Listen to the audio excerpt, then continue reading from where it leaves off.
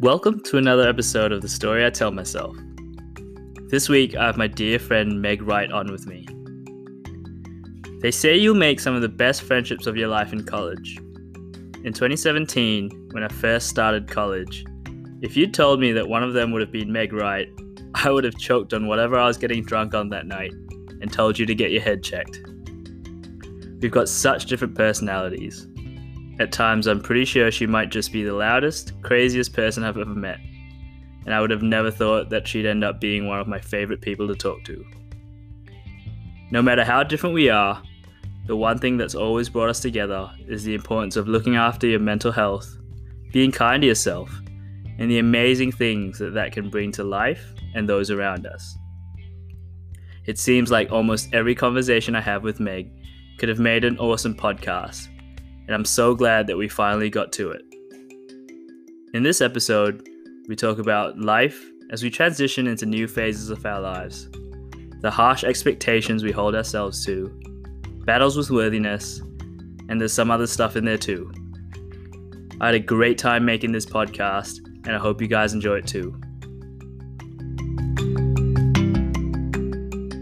The last time we spoke, Melbourne was the one running free and Singapore was in lockdown, but how the tables have turned now with Melbourne going back into lockdown and Singapore opening up. Definitely. It's a weird time. Normally we'd be sitting, on a bed somewhere, somewhere. I mean, we'd normally be sitting on your bed or my bed or a couch having a chat, and now we're Zooming in two different countries that are having similar experiences of the virus, but our individual states are having very different experiences. It's kind of odd being in Australia, where I thought we were going to be at a point now where we had a really good handle on it, and to be in the opposite place to what I was expecting has been challenging. When expectations aren't met, there's a bit of disappointment, and this one turns out to be at an entire state level rather than an individual one. Yeah. How are you finding unlocking? It's been good. I think, it's getting that physical interaction that was lacking for so long. I haven't really found a big difference in terms of what I've been up to, but it's just, that physical interaction's been so valuable, and it's just great to be out and being able to, see people face to face. And yeah. Have you found that it's given you more energy? Oh, 100%. But it's also helped me realize how draining connecting and socializing is. It gives me so much energy to go out and do stuff and see all my friends and, play sports, exercise. And then I just come back at the end of the day, just absolute exhausted. It just reminds me of how much energy it actually takes to socialize in person. That's probably the difference between us. Would you consider yourself an introvert? Yeah, I definitely do now. I recently took my Myers-Briggs personality test, not having taken it for about a year or so. Yeah. I just went straight from extrovert entertainer to introvert. And I think it's moved something from 60% extrovert to 60% introvert. Wow, that's amazing. It's so interesting that your personality and what would be considered core elements can change so much in so little time. Yeah, I feel like being an extrovert, and on the far end of the scale, I'll get so much energy from a social interaction, even on Zoom. Right now, I'm going to leave this phone call bouncing with more energy to go about the rest of the things in my day. So yeah, lockdown's been an interesting experience, and I would say overall I have less energy. Yeah. And how's that all coincided with all the new things you're starting? I know that you started a couple of interesting things in the last few weeks, and how's that all been with the situation that's unfolded? Yeah, it's been an extremely odd year, not only in terms of the pandemic, the virus that is taking over the world, but also it's such a new year for me. It's my first year out of uni, my first year in a real job. And in the last couple of weeks, I've started a whole bunch of other new things as well. And so I started another new job. I've just entered a new relationship. I've got new friends from the beginning of the year that I'm wanting to maintain. started a new medication. It's just, there's a lot, and it's like all within the space of a month. And I think it's been making me reflect a lot on how my brain handles things that are new, because I think we do gravitate towards the familiar because it's comfortable. And there are the levels of that within each of us, and how adventurous we all are and how much we seek new experiences. And I always identified as somebody that sought out new experiences and loved new things and challenges. But now I'm reflecting like that there's a limit for me personally. I'm like, wow, you have a cup of emotions, but you also have a cup of like new stuff that you can hold, I reckon. And my cup of new things that I'm experiencing at the moment is full. And it's not overflowing yet, but I'm like, whoa, what a year 2020. Yeah. And then the pandemic, like Just adding something else onto your plate. Yeah. Was there specific incidents that helped you come to this realization? Yeah, I think that I was having a conversation with a friend the other day about how we think that the negative experiences in our lives are the ones that often make us turn around and question things and self-reflect rather than the positive ones. Yeah, so I had a conversation a couple of weeks ago with my boss that was maybe what you could say a more negative experience that really made me sit and reflect on, I guess, what was going on for me and how I was handling these new experiences. And it made me realize that I have like a common set of circumstances and feelings that arise that have been kind of like crucible moments for me. And those crucible moments have been when I have high expectation of myself, there's high expectation from others, and it's a new role that I'm starting that's without a rule book. And I think that these two new jobs that I'm starting at the moment, I'm working on stuff that the company or Australia or the world has never done before. And so there's no path of what to follow. And it's like, where do you go? Like, what do you do? And you want to impress people and you want to do the right thing, but it's your first time as well. And as Brene Brown says, FFT, fucking first time. They're hard. Yeah, I think it's been a common situation that I've realized I've found myself in a couple of times now, where I find myself anxious and overwhelmed. But I think I need to come back to remembering that it is an FFT, it is a fucking first time, and I give it my best, and hopefully other people will see that too. Yeah.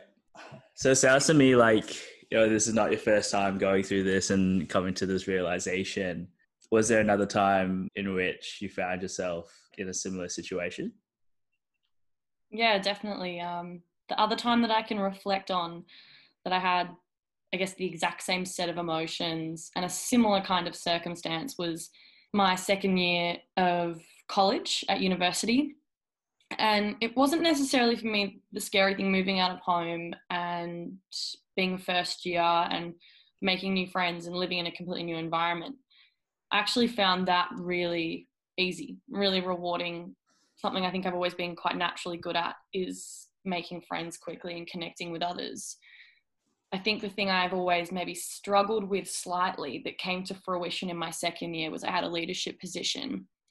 And I've always struggled with trying to balance my own expectations and others. And then balance again what's good for me and what's good for everyone else. And I think the similarities in what I'm experiencing now and what I experienced in my second year at college is they were new jobs. They were new jobs that had leadership elements. There was a lot of people watching. There's a lot of people expecting a lot from you. You expect a lot of yourself because you want to perform, because you want to do an awesome job, because you're passionate about it. But again, no clear rule book, no clear guide. The people that you ask help from at college in your second year are also other students that have never done it before, that have no idea, that might be their like second ever leadership position. And it's like putting a whole bunch of drunk mice blindfolded in a box and asking them to organize something like literally drunk though. Literally. And yeah, I think what you said then that really, shut out for me is just having such high expectations of yourself. And yeah, of course we met in college, and that's how we became such great friends. And yeah, just you saying then about that experience of all these expectations and just had me thinking back to my time in college. And yeah, just the expectation that you put on yourself to all of a sudden to just have all the answers or know what's right for these 300 other college kids who also don't know what's going on. And yeah, I know. I just think I put so much pressure on myself just to be who I thought I needed to be and help people in a way that I thought I needed to help them. Yeah. It's such a crazy circumstance that I don't think I'm ever going to find myself in really again, because I guess the big difference between what I was feeling back at college, and like you probably also experienced as well, and then like what you feel like now when you find yourself in something similar, like with me with my new jobs, is back then I had no real level of self-awareness, and I didn't have many of the tools that I needed to actually help me get through that experience. There's like the idea that at 19 I could have somehow had the tools and knowledge to be able to help others in the way that I expected myself to and deliver, whilst also trying to do university, whilst also trying to keep up socially. Like I look back on that and I'm like, whoa, I was so hard on myself. I expected so much. I was this stupid little baba. And I think now I've got way more perspective on the fact that I'm also a stupid little baba, but I'm like a bit brainier, but I'm still new and I'm allowed to not know. Whereas back then, I feel like we just thought we had to know it. Did you find that, Kit, that you thought like you just had to have the answers? Yeah, I think a little bit. I think this is a really interesting point, and I kind of want to, almost sit us both back in a time machine and just go back and to the mindset we were in when we were in college and the stories that we were telling ourselves at that point. Oh, I think I'd be so embarrassed. Like me now, if I went back now and had a look at me back then, Yeah. I'd feel so much love towards her, and I'd just want to give her a big cuddle and be like, go for a run, have a beer. Like, nah. But I think I'd be doing so many things that, I guess when I say embarrassed, what I really mean is I guess for me, I think everyone feels embarrassment differently. And I feel embarrassed when I feel like I've had misdirected energy. That's probably a really weird example, because I feel like that's not what a lot of people's embarrassment's about. I'm somebody that's constantly being silly, and if I got embarrassed about me being silly, I'd be embarrassed all the time. I get embarrassed when I've put a lot of time and energy into something that didn't need that level of time and energy.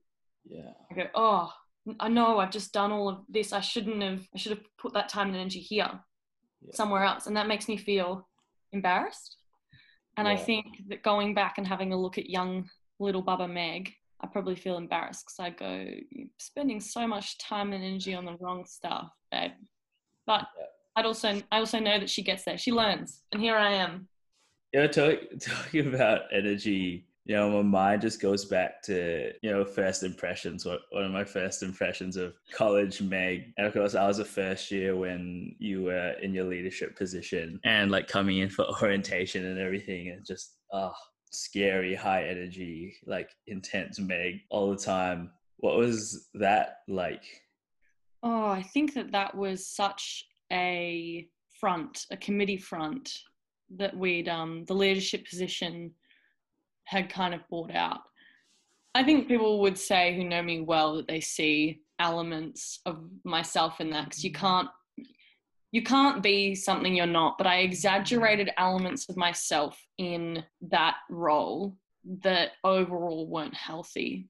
And I think that level of intensity, like I still have, and I'm still a high energy person, and I always have been and I always will be, I hope.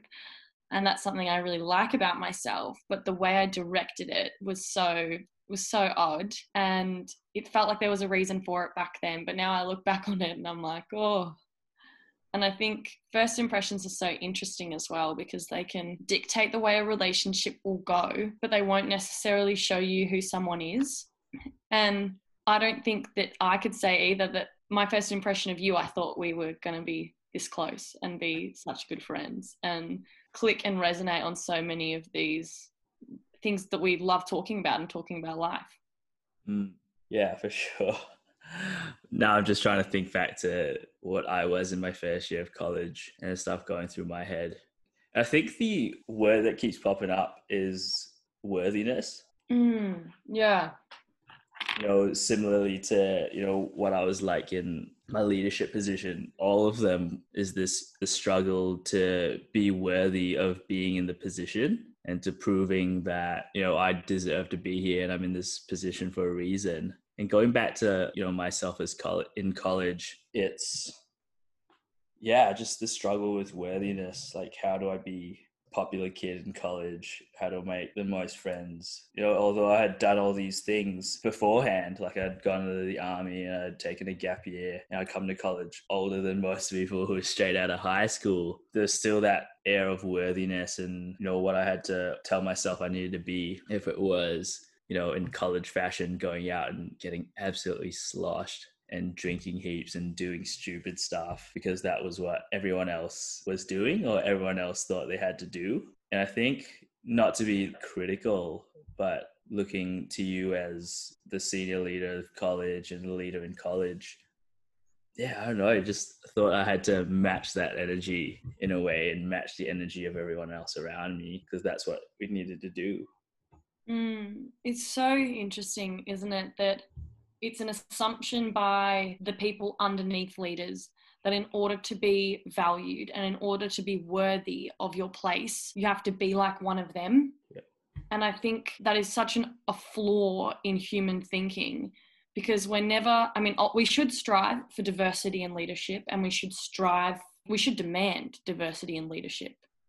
But we should also, I think, recognize that there are never going to be enough leadership positions to represent and this goes for the whole world, there are never going to be enough leadership positions in the world to represent every type of unique person.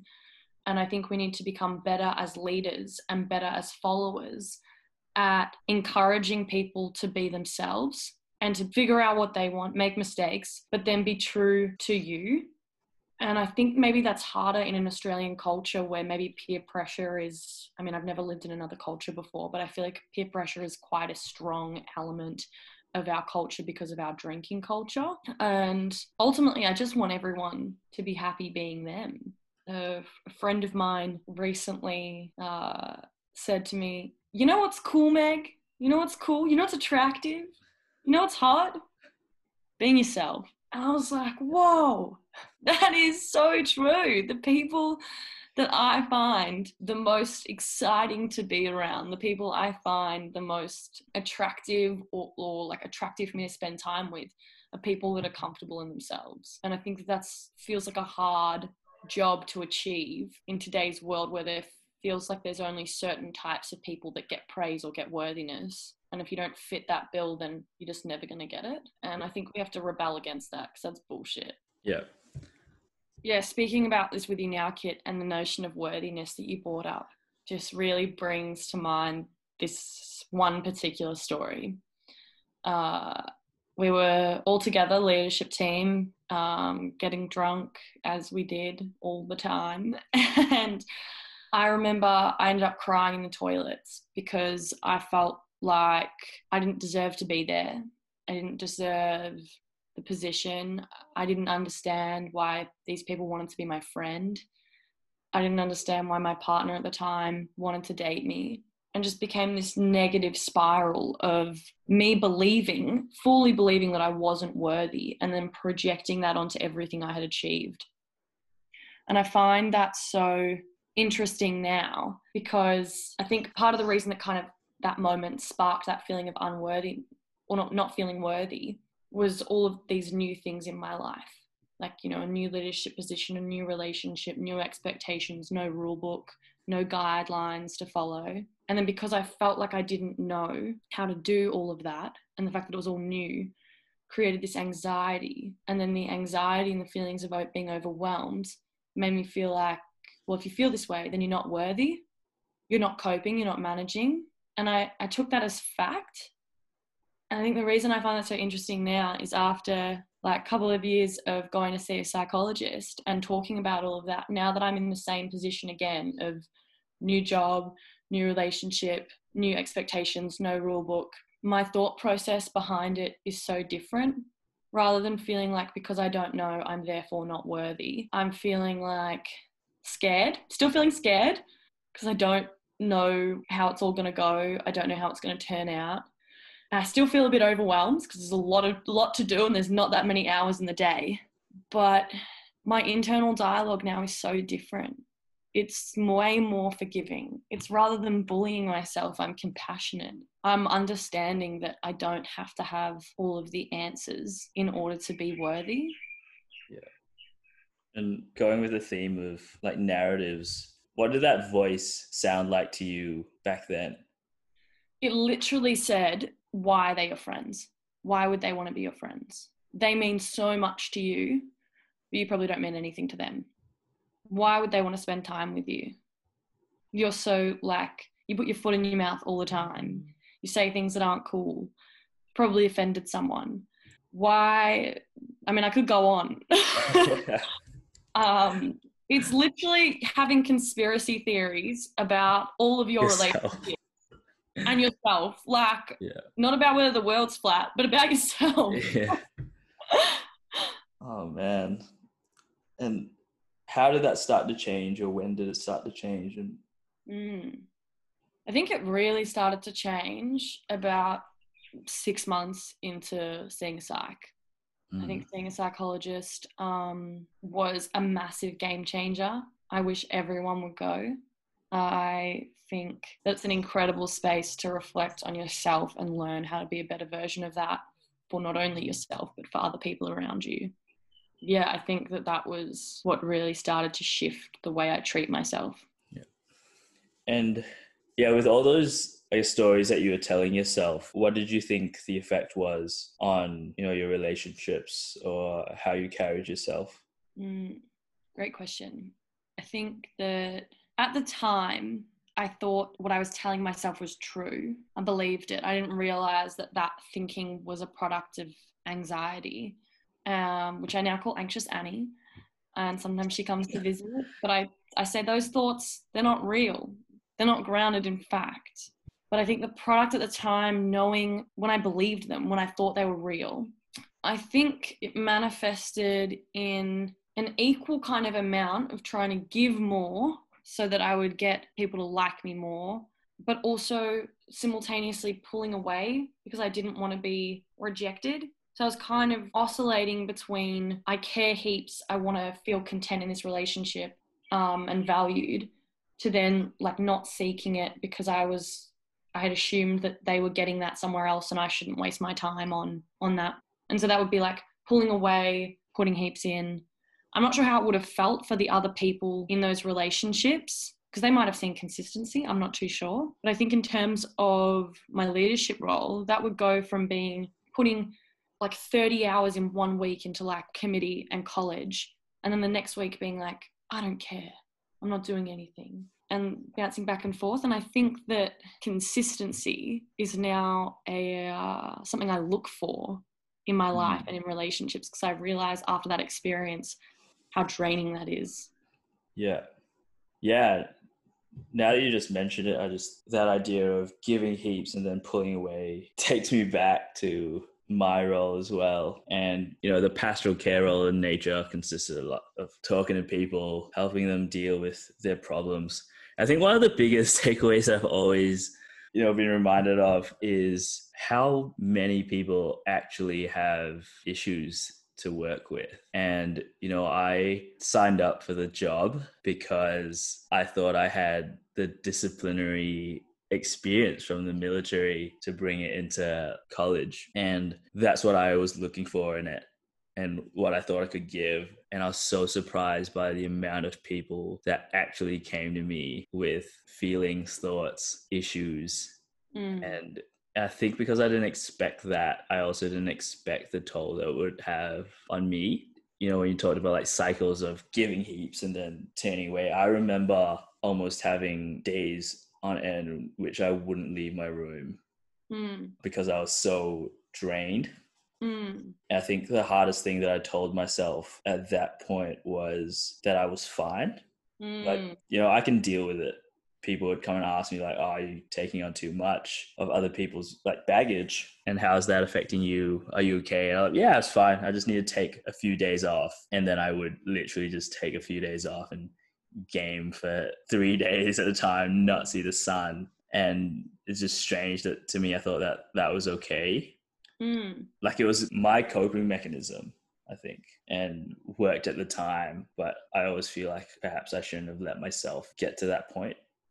And yeah, I don't know. Totally resonates, Kit. Totally resonates. Because I think something I haven't mentioned yet as well is that there was definitely an element of what my own anxiety that I brought to the role and brought into college and has probably been bubbling away under the surface this whole time, but also an environment that brought that to the surface.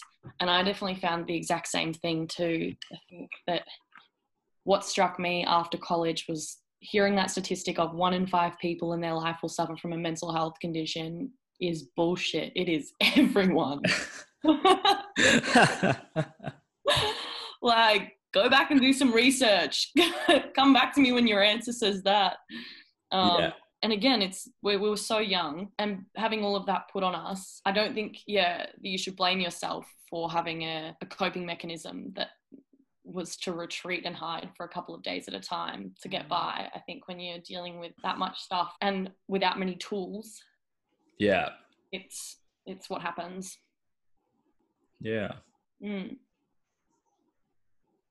I'm just deep in thought now. So I guess considering everything we've just talked about, relating it back to where you are now, where do you see your place in it? In this new world, in this pandemic era, where do I see myself? I think I see myself as much stronger, as much more compassionate towards myself, which is like a much better starting point to be dealing with all of these new things and changes in my life. But it's also such a strange time because we have no idea where our world's going to be in a month, in a week, next year, in 4 years. And I don't think there's ever been such a sense of global uncertainty and personal uncertainty. It's nice to know that we're all in it together, but I think it's hard to draw a sense of worthiness from yourself when things aren't certain. So I think where I see myself is in a vulnerable position. I see myself at a point where I could put a lot of effort now and for the next however long into making sure that I stay healthy and well. But it's also a point where if I don't do that, I think my mental health would slip again. I think things could get really, really crappy for my brain. And I think it's a lot of people as well would be in my position of feeling vulnerable, and probably a lot more so. I'm so lucky. I've got 2 jobs. I've got stable support networks. So many people are not in a position right now with that. And then add on all this world shit. So if I'm in a vulnerable position, I can't imagine how some other people are feeling. But I think although vulnerable, stronger than I was and more equipped. Yeah. What does that voice in your head sound like? More recently, Anxious Annie has come to stay a bit. She's had her visits. I've never asked her for tea, so that's good. Kind of rude, very unannounced. But my voice, not Anxious Annie's voice in my head recently has gotten a lot better at telling her to get fucked, and also a lot better at focusing on certain things and the here and now and taking time for myself. So sentences like, it's okay that you didn't get all of this finished today. It's okay that you got distracted. It's okay that you got stressed and anxious about something you didn't know how to do, because we didn't choose this. We didn't choose to work from home. We're at home trying to work, or you're at home trying to work with anxiety and without immediate contact to anyone that can help you work on this new task. So it's a lot more of a healthy dialogue. Yeah. What about you? How are you feeling about what's to come? I think, I've got no idea what my next 4 months or even shorter is going to look like. And yeah, very much in a transitory phase, with this podcast, and, it's all new. What I'm trying to do is all new, trying to graduate as quick as possible. That's new. Still working with the uni. Also, every day it's new.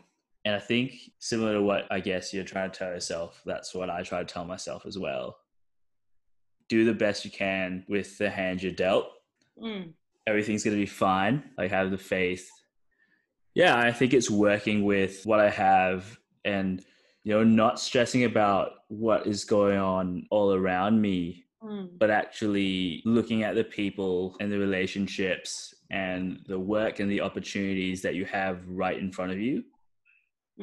Instead of worrying about what it's gonna look like in 3 months, right? So I'm really taking the time to focus on the relationships that I have. I think it's God sent this whole pandemic situation, because I've spent more time with my family than I have in the last 3 years. It's allowed me to be in Singapore for the longest prolonged time I've been in, probably like 5 years, I think. And it's, all these things wouldn't have been possible without this uncertainty, I suppose. If I'm always looking out for what's in front of me and what I'm going to be in a couple of months' time, you almost forget to look at where you are right now. And I think, yeah, that's what I'm trying to do. I'm trying to not to look too far in the future and take it like week to week and almost day to day a lot of the time. Definitely. I think as well, one thing you touched on there, but you didn't say the word, is gratitude. Like, how amongst shit, how important it is to be grateful for all of the good little things that it's brought. And I think that's an awesome way to try to, I think that's awesome. Even just like, I know you're not giving advice right now, but taking it week by week, taking it month by month, and staying grateful is a great way to try to get through, I think, what we're going to have to get through. Yeah. And gratitude is actually a really, really important one, now that you brought it up. I find with myself that it's almost impossible to be negative when I'm being grateful.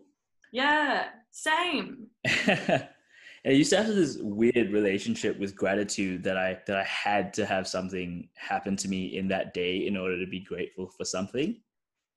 So I'd find myself in the spiral of, oh, I didn't really do anything today. I don't really have anything to be grateful for. But that was just so incorrect. And I think it fed into my own like misconceptions of what it meant to be like worthy, or having a day that's worthy of my gratitude, which was so silly. Whereas now, when I make it a point to be grateful for 5 things every day, it could be something as silly as, I'm grateful that I have electricity to run my fan because it's really, really warm. And yeah, I'm grateful that I had a bed to sleep in. And all of a sudden, the worries of if I'm going to have a job in 6 months becomes not so bad. Because there's a lot of things, no matter what it could look like in the next couple of months, there's a lot of things I have to be grateful for right now. Yeah, it's that getting rid of that misconception of what you can be grateful for and the misconception of what is worthy of that. You just spoke my brain. That whole experience that you outlined there totally resonates with me. That's exactly, I think, my journey as well. Yeah. And I think, well, I guess one of the questions that I kind of want to ask, in like considering everything we talked about today, what has become true to you about yourself? Wow. I think a big one that 2020 has shown me is, maybe I felt this last year as well, but I don't think I've ever been confronted so much with conversations that make me question this reality, is what I am like for other people to be around. This year I found myself having more conversations with people about the presence that I bring to their world, the energy that I exude when I'm around others. And I don't know if it's part of having more of those kind of conversations, whether it's part of getting a better grip on my anxiety, whether it's being way more self-aware. But I've gotten way better at taking compliments about that, and in a way where I actually feel like they're true. Like, I feel like I am an exciting person. I feel like I am a bright person, like a shiny person. And yeah, I think I'm just overall more aware that I'm a positive influence on other people. And I believe that. And I feel really excited and proud about that, rather than believing all of the doubtful voices. Yeah. Mm. Yeah, that's big. Mm. Because, in my mind, like, just as we said that, I'm painting that picture of college Meg, the Meg that I met for the first time. Mm. And I'm almost, those were the things that people will have always said about you. Like, Meg's got such high energy. Meg just brings people together. Meg's so, like, comfortable in her own skin. Mm. And I think it's one thing to be, told, but it's another thing to believe it yourself. And what I'm hearing from what you said is that it's made that transition from, or you've started to make that transition from believing what you are to other people instead of having other people believe it and you yourself not buying into it. Definitely. But isn't that such a weird paradox that I could exude something that I didn't believe, but ultimately I was? And it's like, I don't know if this is going to be too theoretical, but it's almost like I was this person, and all of this self-doubt and all of those voices that I believed were true. It's like they were moss growing on a rock. And the rock, though, was too big for the moss to cover. So I exuded all of that stuff, the brightness, the bringing people together. And now I feel like I'm actually just in the process of cleaning the moss off. Yeah. But I just find it so strange that I could exude something I didn't believe, and now I'm starting to believe it. Yeah, that's awesome. But I'm the same. Well, I don't know how other people who've known me that whole time would see my change. Yeah. But I don't know if I've projected things that are much different. Mm. Even though what the stories that I've been telling myself in my head have changed so much along the way. Yeah. Whack. Fuck, man, the human brain. Cool. And I actually, came across this, and a friend of mine mentioned it to me yesterday, actually. But it's how to correctly accept a compliment. Tell me. And when you receive a compliment like, Meg, you're really, like, high energy. And the right way to accept the compliment is just to say, thank you. It's true. That's so cute. And yeah. And it's like, it's kind of like unnerving, because it's just like, am I being a little bit of an ego freak? Am I just like loving myself in that moment? Where I relate this back to what you said is, am I being arrogant versus am I owning a good thing that someone has, thought of me? Yeah, owning your truth. Yeah. You said about being this, like, outgoing, optimistic person. And back then, when someone would tell you that, you wouldn't believe them. Yeah, where that sort of relates back, thank you, it's true, is owning that positive effect that you have on somebody else and believing that you can be that person for them. Yeah, and self-belief is such an important part of being able to achieve what you want to achieve in your life too. So without it, it can be so hard to get what you want. So yeah. Oh, I think Kit, I feel so much right now. I'm like, oh, For those of you who can't see me, I'm like just shaking my head and just being like, whoa, I feel simultaneously so elated and so overwhelmed with like joy, but like, yeah. I think there's almost no better place to sort of call it. It's been just a great conversation as always. Brings me so much joy talking to you, Kit. Likewise. I feel like it was better than a psych session. Some of the ones I've had. It's no substitute. No, it's not. I love my psych so much. And so just to finish off, Meg, I know how much of a fan of Brene Brown you are, and yeah, we just fangirl and fanboy over her all the time. So we thought we'd just take a page out of Brene's podcast and end this episode with a quick fire 10 questions. How's that sound, Meg? Oh, I'm excited. I'm ready. All right, let's go. What's the best piece of advice you've ever received? Probably that you did the best at the time with the tools you had. Nice. What's your favorite movie ever? Hunt for the Wilder People. Incredible. Nice. I love that movie. Oh my God. Describe yourself as a teenager in 3 words. Loud, sociable, passionate. Exactly the same. Yeah, exactly the same. What is your biggest pet peeve? People that don't try. I cannot stand when people throw the towel in before they've even tried it. If you could be any other decade or era, which would it be? Be in any other decade? I would so want to be at the first ever Woodstock. I saw a clip of it the other day and I was like, that looks wild. I want to be there. I knew it. I had a feeling it would either be hippie or like disco. Yeah, the 60s, 70s. I probably want to be 20 in the 60s so that I could still enjoy the 70s. No children. I wouldn't have kids. I just want to party the whole 2 decades. Party for 2 decades. Awesome. If your house was on fire, what 2 things would you run back in to get? Definitely my Paloma wool pants. That is so shallow. Run back in to get pants. I love them though. I love them so much. And probably this mirror, a painting by an artist called Mirror that some of my best friends got me for my birthday, and it's got the mountains in the background of boobs. If you had a spirit animal, what would it be? A dolphin. They also have sex for pleasure. What's the best gift you've ever received?